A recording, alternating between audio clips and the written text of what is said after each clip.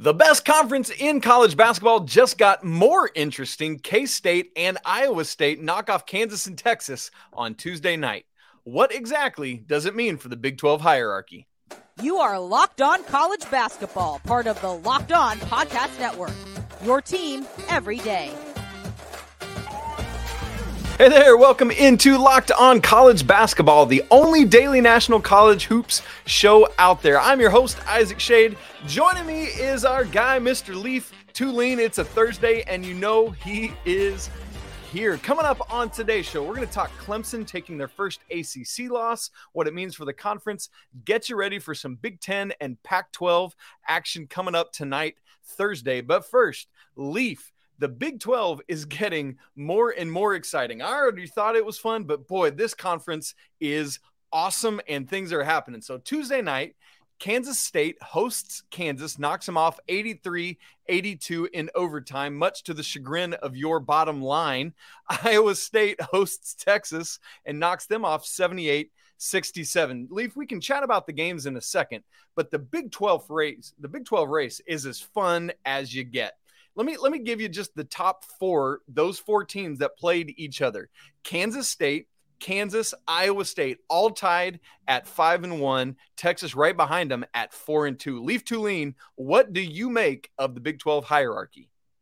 Yeah, I think the Big 12 still runs through Lawrence, Kansas, and that I know that's an old cliche, and it's been broken for a reason times, but it's been tried and true. And I think there's a strong argument that the Jayhawks are the best team in the country, despite the loss in Manhattan, Kansas this past week. My thinking is, even in that game, though they lost, K-State played that as if it was their Super Bowl. It was like, man, we got to beat the Jayhawks. We got to beat the Jayhawks. And it was at home. Kansas didn't play great other than Jalen Wilson. They had a lot of players foul out, and Kansas still had both the possession to win the game twice, and he had uncharacteristic turnovers from DeJuan Harris. Obviously, credit to K-State, but I think the easiest pick for me right here is Kansas at 1, and then it becomes very difficult to prognosticate behind that. I would argue that number 2 is going to be Texas or Iowa State. Okay, I think Kansas State falls a little bit, just because I think that their wins have been so razor thin in margin, and it hasn't been like Kansas had a small margin too, but I feel like they've been able to accelerate at the end of games and put teams away. Whereas K-State, and there's historical precedent for it too with Kansas and Bill Self. Yeah, and I trust Self to regroup, and K-State. I feel like Jerome Tang has hit the peak. I think they have to I hope I'm wrong, and I hope they're this awesome team all year long. But man, it feels unsustainable. The close games they've won there, it's just been like the climax of those games have been unbelievable. And I think TCU is a team that's being underrated. Okay. They easily could be 5-1. They're 3-2 as of this recording. Yeah, and they Sorry, I was looking ahead a bit. They had a loss where they were up 18 at Texas. And I think TCU may be a better team that is more consistent than Texas. Texas has just been able to pull out a few tighter wins than has TCU. So I think that's my top 4. Kansas, Iowa State, Texas, and TCU as my top 4 right there. Okay, and so you'd put K-State 5th behind those 4. What about Baylor? Where would you have them in the mix of all that top 6? I think Baylor and K-State will end up about 5 and 6 and similar league records. I think that Baylor's 0-3 start is going to hinder them from winning the league, because now you're not going to go 17 games in a row winning in the Big 12. It's very, very difficult to do. But they're going to end up getting better, and I think they're going to end up with a positive league record, which is an impressive feat after starting 0-3. But it's just hard to chase that far. And I think K-State's going to even out just a little bit, hit not a bumpy road, but you play so many good teams on their home courts. I think you're going to have a few losses, even to the teams that we haven't mentioned yet, like Oklahoma, an Oklahoma State. So I think those two are going to be 5 and 6, and they'll be safely in the tournament. Yeah, absolutely. But it's just, it's hard to be top 4 in the Big 12. Absolutely it is. And my goodness, West Virginia and Texas Tech, both winless in conference play at this point. As for Baylor, Leaf, I was looking this up earlier today. They're actually number 1 in offensive efficiency right now at Ken Palm. Do you think that offense is enough to make stuff happen, or is that hole that they dug, that 0-3 hole you talked about, too much to get out of? I mean, is there a world in which you see them jumping into that top 4? I think they can. I think Texas is starting to round into form. And like I said, I think TCU gets in and Kansas State's going to fall out a little bit. But if you were to look on paper, Baylor's the more talented team than Iowa State. They're only 2 games back. Yep. They play them again. They're already 0-1 against Iowa State. But if they were to win one and Iowa State has a slip up, all of a sudden you're tied. So I would not rule out Baylor getting in at all. The reason I'm more confident in TCU getting in is I feel like they've had a few losses on the road, and they were able to steal one from Baylor. Yep. That I think is really important down the road in conference play, because those road games almost feel like a game and a half almost in the Big 12. That's a good word, man. All the teams are really, really good. So if you're able to get road wins, that they mean extra, because you should be able to defend your home court. And I know that they've had a few losses in Waco, but that said, I do believe in their offense enough to get them some wins. But I don't think they're going to be able to go. Let's see.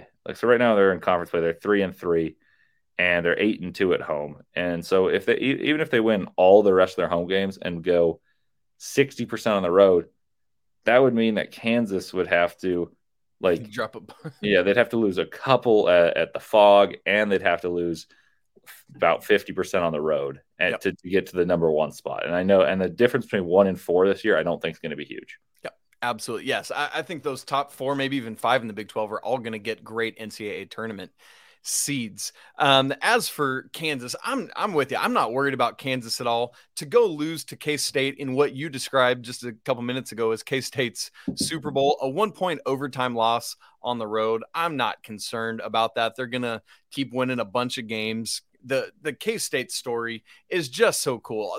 The Jerome Tang of it all, him finally getting this chance there in the Little Apple, the Keontae Johnson of this whole thing. I mean, how cool that the game-winning basket, we come out of that timeout, Marquise Noel lobbed to Keontae Johnson over who? Jalen Wilson, to win what was ultimately the game-winning basket in this game. But as you say, man, with Kansas, Jalen Wilson, career high 38 points, kind of had to do it because, as you mentioned, Grady Dick, KJ Allen, Kevin McCullough have all fouled out of this game. One little quibble I had with Keontae Johnson, though, is Kansas State got that steal right at the end of regulation, and he goes up with his right hand, was looking for a foul. If he goes up with his left hand, that's a layup, ball game over. We don't even need overtime. But I'm just always harping on those fundamental things like that, and it bothered me a little bit. Come on, young man, do your work. But yes, overall, man, Kansas is still the standard bearer, and it's going to have to go through Lawrence, Kansas if somebody wants to dethrone them again this year. And as we've already talked about, Iowa State over Texas as well. I've been saying it a lot lately. When Caleb Grill and Gabe Kalsher are right, things are great in Ames, Iowa, and they were both in this game. 33 combined points on 9 of 21 shooting, 6 of 15 from 3, and 9 of 10 at the free throw line. It wasn't just them. Jaron Holmes adds 21 of his own. Great night for the Cyclones in Ames, Iowa. Leaf, before we move on, anything else you want to say on the Big 12 or these games? I would say that TCU is a team that I don't think we covered enough in what I said there.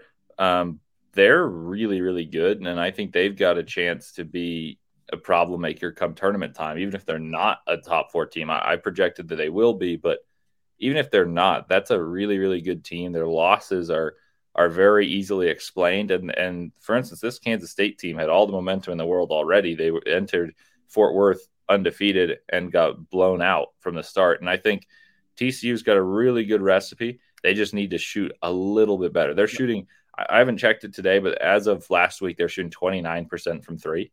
Yikes. And that's really hard to win sustainably, but they've got great guard play in Mike Miles and Damian Baugh, and they rebound and they defend, and they are one of the best transition teams in the country. So for those of you who listen to this and are college basketball fans but haven't seen all these teams, and you're like, man, I wonder what team is slightly underrated nationally, I would say check out TCU, because I think they're a real, I'm not going to say a Final Four contender, but they're a team that I think can make an Elite 8, and if once you're there, you can win it all.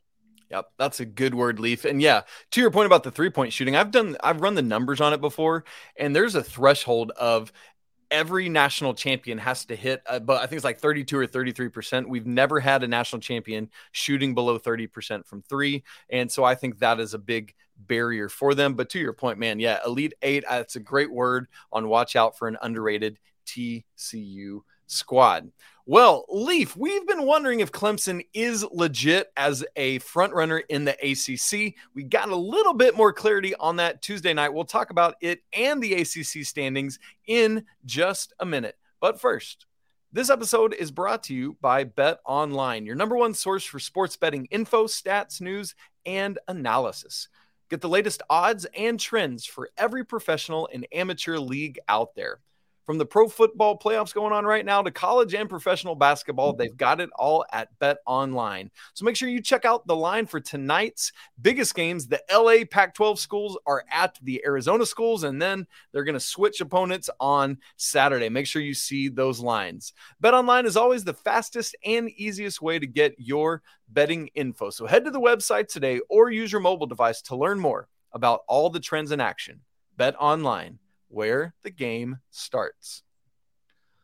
Leaf, Clemson loses their first conference game of the season on Tuesday night, 87-77 at Wake Forest, despite 22 from PJ Hall, whose mom was all in my mentions on Twitter the other day after I said I wasn't sure about Clemson. PJ Hall's mom shouts to you, your son's incredible. I'm just not totally sold on the Tigers. And 19-14 from Hunter Tyson. But man, for Wake Forest, Tyree Appleby doing what he does, 24 points, 7 assists, and 5 steals for the Demon Deacons. So Leaf, we're recording this before Wednesday's game. So there's 2 Wednesday night ACC games we need to acknowledge: Virginia Tech at Virginia, Pitt at Louisville. And we probably know how both those games should go. But before those, let me give you the ACC standings, and then I want to know what you think about the Clemson Tigers. Right now, Clemson's still atop things at 7-1. Followed by Miami and Wake at 6-2, Pitt and Virginia at 5-2, NC State, UNC, Syracuse all knotted up at 5-3. Interestingly, North Carolina plays NC State on Saturday and Syracuse next week, so we're going to untangle that some. Duke at I lost it. I had 4-4, but I don't think that's right. And Florida State at 4-4 as well. I need to check myself on that because I think one of Duke those is 4-3. I think. Yep.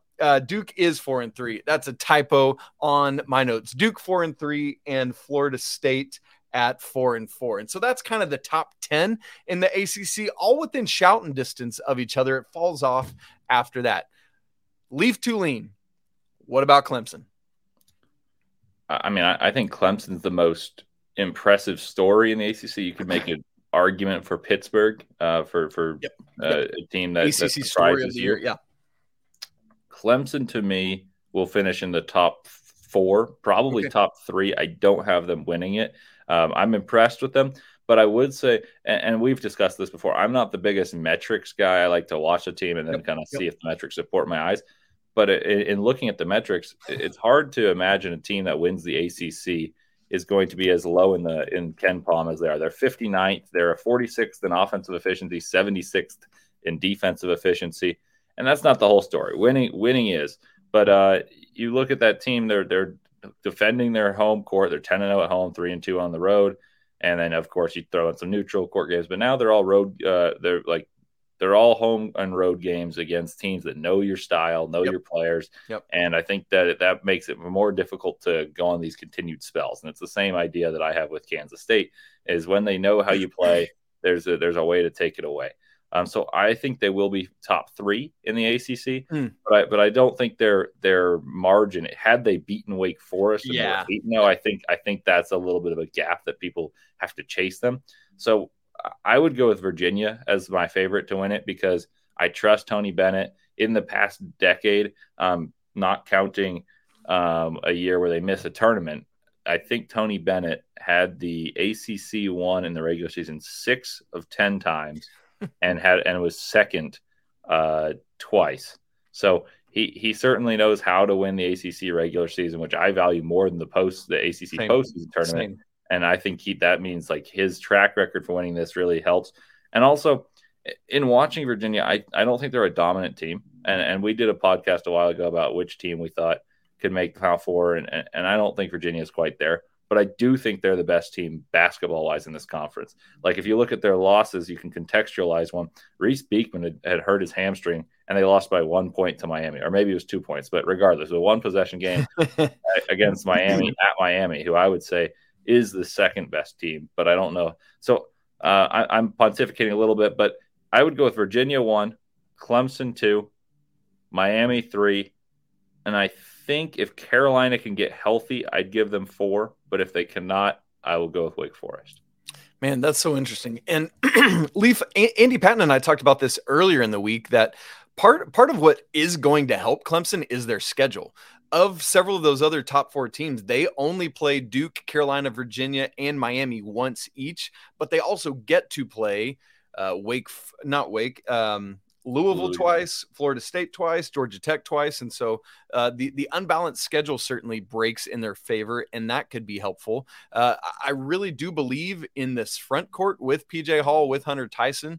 But we're going to have to watch it. As you said, getting this Wake loss, I think, is somewhat telling of what we're going to be seeing. Like, can some of Clemson's guard play match what they've got in the front court? You mentioned that Virginia Clemson, perhaps 1-2 in the conference. Well, circle this one, folks.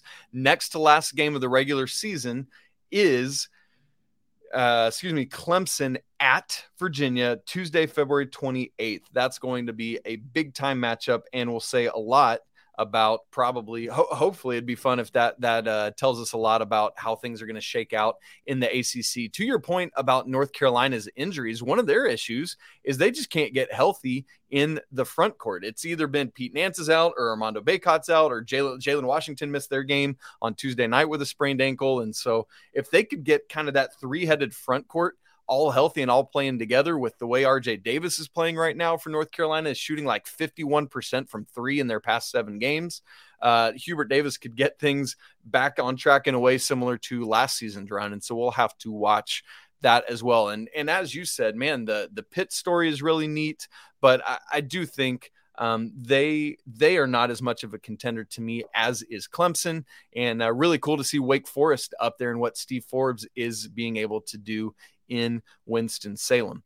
I don't see Duke making a push. I think they're going to be like top 8, but I don't see them getting into the top 4. Same with NC State. And so I'm with you. I would take Virginia in that top 4. They're only 1 game out in the loss column to Clemson.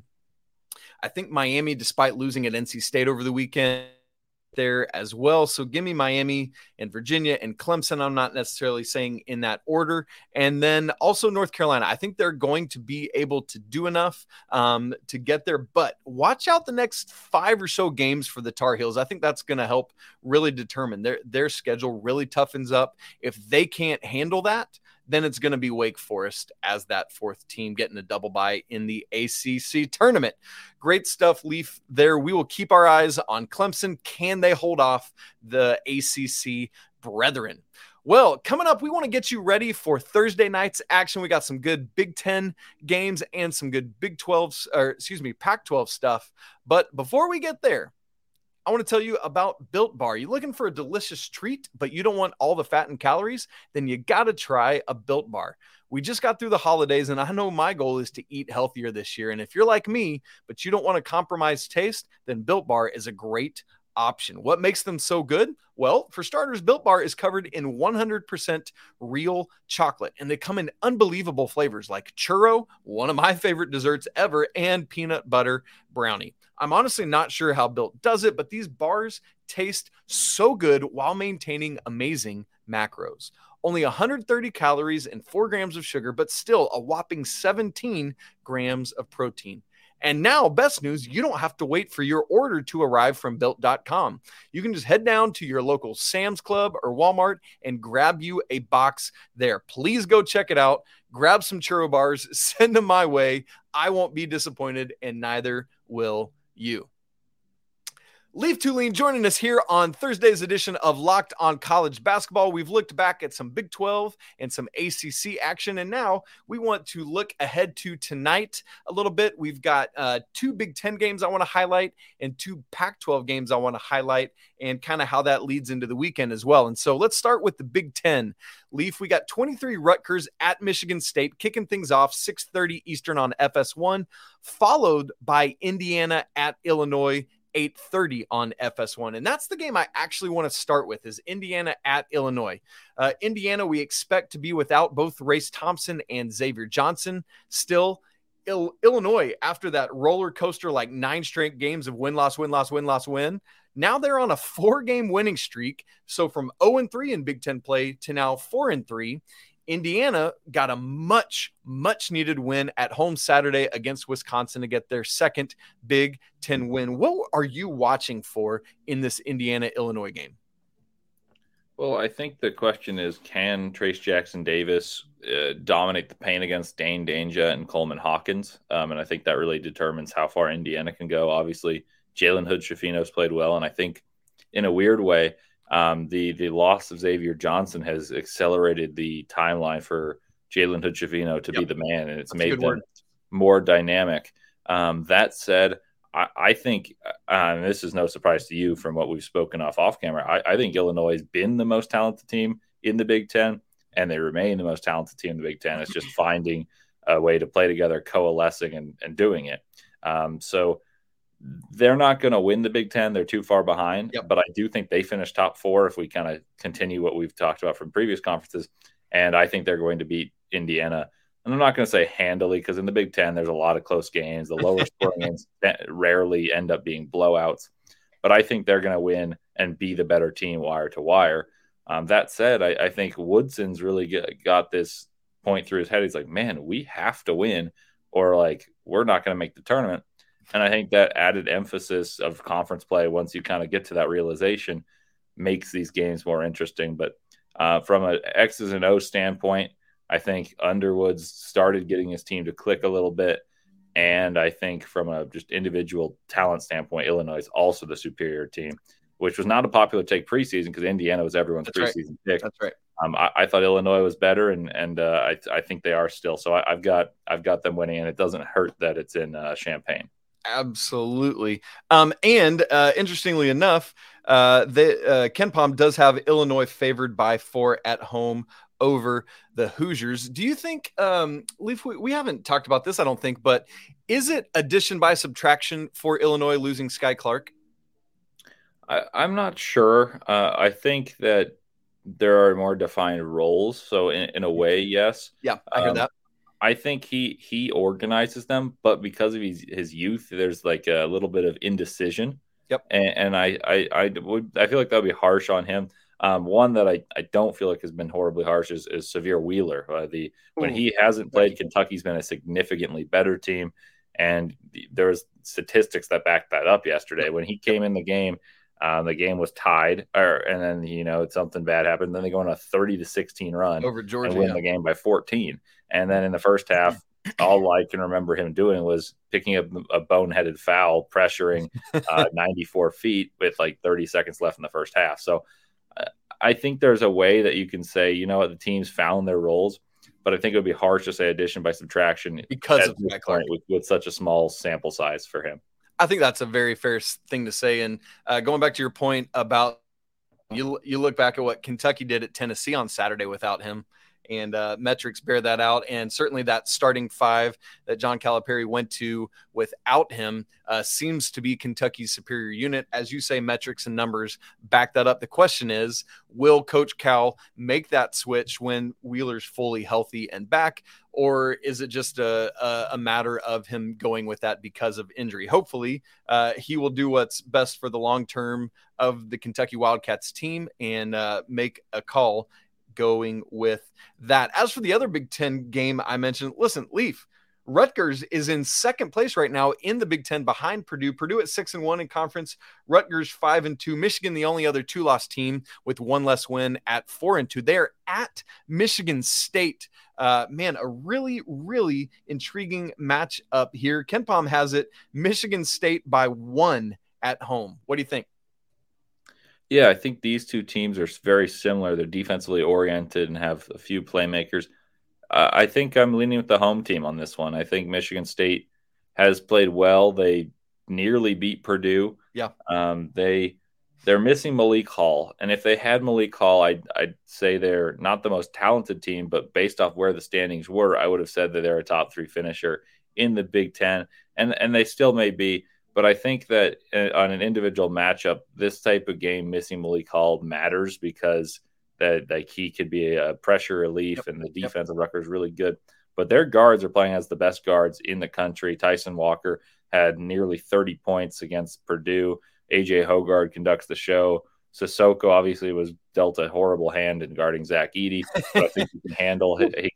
Zach Edey had his way in that game on MLK Day. Yeah, Edey is a problem, and Sissoko I think is getting some unnecessary hate. Joey Hauser can step up. So long story short, I think these two teams are both top 4 finishers in the Big Ten, but I'd lean Michigan State at home coming off of a loss where they played well. I think Izzo knows how to motivate the troops. I think their guards are slightly better, and they'll get enough production from a guy like Hauser to eke out a close win. But honestly, I'm a big fan of Rutgers. I think Steve Peichel is one of the most underrated coaches in the country. It's cool. It's just fun when teams that are not the typical teams are doing stuff like what Rutgers is doing. Want to see them keep going. They got they're already got some movement in the class of 24, and you love to see that them winning out a recruiting battle over those Kentucky Wildcats we just talked about. So fun stuff there. Let's turn our attention, Leaf, to the Pac-12. As I mentioned, we've got the LA schools, USC, UCLA, on the Arizona swing. So tonight, Thursday, USC at number 11 Arizona. The Wildcats are scuffling. Number 5 UCLA at Arizona State. On Saturday, we'll flip-flop. We get USC at Arizona State. And then, boy, the crown jewel, one of the 2 crown jewel Pac-12 games of this season, 5 UCLA at 11 Arizona, 2 Eastern on ABC. So, Leaf, here's my question. Of the 2 ranked teams that we're talking about, UCLA and Arizona, who comes out of this weekend in the best shape? I would still say UCLA, even if they were to lose to Arizona. They're to me, they've been the better team. They defend harder. That's the way I'd phrase it. I'd say they defend harder. I think the capacity to defend that well is there for Arizona, but UCLA does it more consistently, and they just have winning traits. They have winning habits, and they've got veteran guards, which obviously is a nice recipe for success, especially if they've made deep runs in the tournament before. I mean, you'll know this better than anyone. They had North Carolina on the brink last year, and they were a half-court shot away from going to overtime and having a chance to make the championship game the year before that. So these guys are experienced. They've got Adom Bona's blossoming before our eyes. Yes, he is. He's been better than Amari Bailey. Yeah, and so that was one of my bold predictions on a Pac-12 podcast. So that one's made me pretty happy. But He's better than I even expected at this point, and their backcourt with Jalen Clark taking such a huge leap has been an enormous addition. So to answer your question succinctly, I think it's UCLA, even if they do lose to Arizona. Arizona has really underwhelmed in conference play, especially in a conference that, quite frankly, I'm in Pac-12 country. I work for a radio station that talks about University of Utah basketball, but the fact that teams like Utah and some other teams like Cal's won a few games. Washington's was strung together a few games. Now, those teams aren't the caliber that should be beating a team like Arizona and the talent they have. And the fact that they've dropped a few games, it happens to everyone, but the way they've done it hasn't impressed me. So I think UCLA, regardless of the outcome, is better off. I agree with you. I mean, what Arizona's done lately has been frankly concerning to me. After I was all in on the Wildcats. You were a little bit more of a seller than I was, much to your credit and my chagrin. That's the second time I've used that word today. I got to get a thesaurus going here, Leaf. But yeah, I think UCLA is the right answer to that. They're undefeated in conference play, an understandable loss if they take it at Arizona on Saturday. And so we'll have to keep our eyes on that. But yes, UCLA is far and away the team to be watching. And this is a big weekend because Arizona State and USC themselves are 2-3 in the conference standings right now. So a big weekend for all four of these schools. Watch closely those games tonight. Stay up late, get some coffee, do whatever you need to do, and then be ready to be dialed in on Saturday as well for what's going on there in the desert. Leaf Tulane, thanks so much, as always, for joining us. All your great insights. Folks, make sure you tune into tomorrow's show where Andy Patton will get you ready for the weekend slate, including those 2 Pac-12 games we just talked about and more. We want to remind you to please subscribe to the channel. There's been such great movement lately. Thank you to all those of you who have been tuning in for the first time. Please, if you haven't subscribed to our channel on YouTube, smash the like button, comment on your thoughts on what Leaf and I have gotten right and wrong today, because there's definitely some of both. We will talk to you again tomorrow, but until then, peace.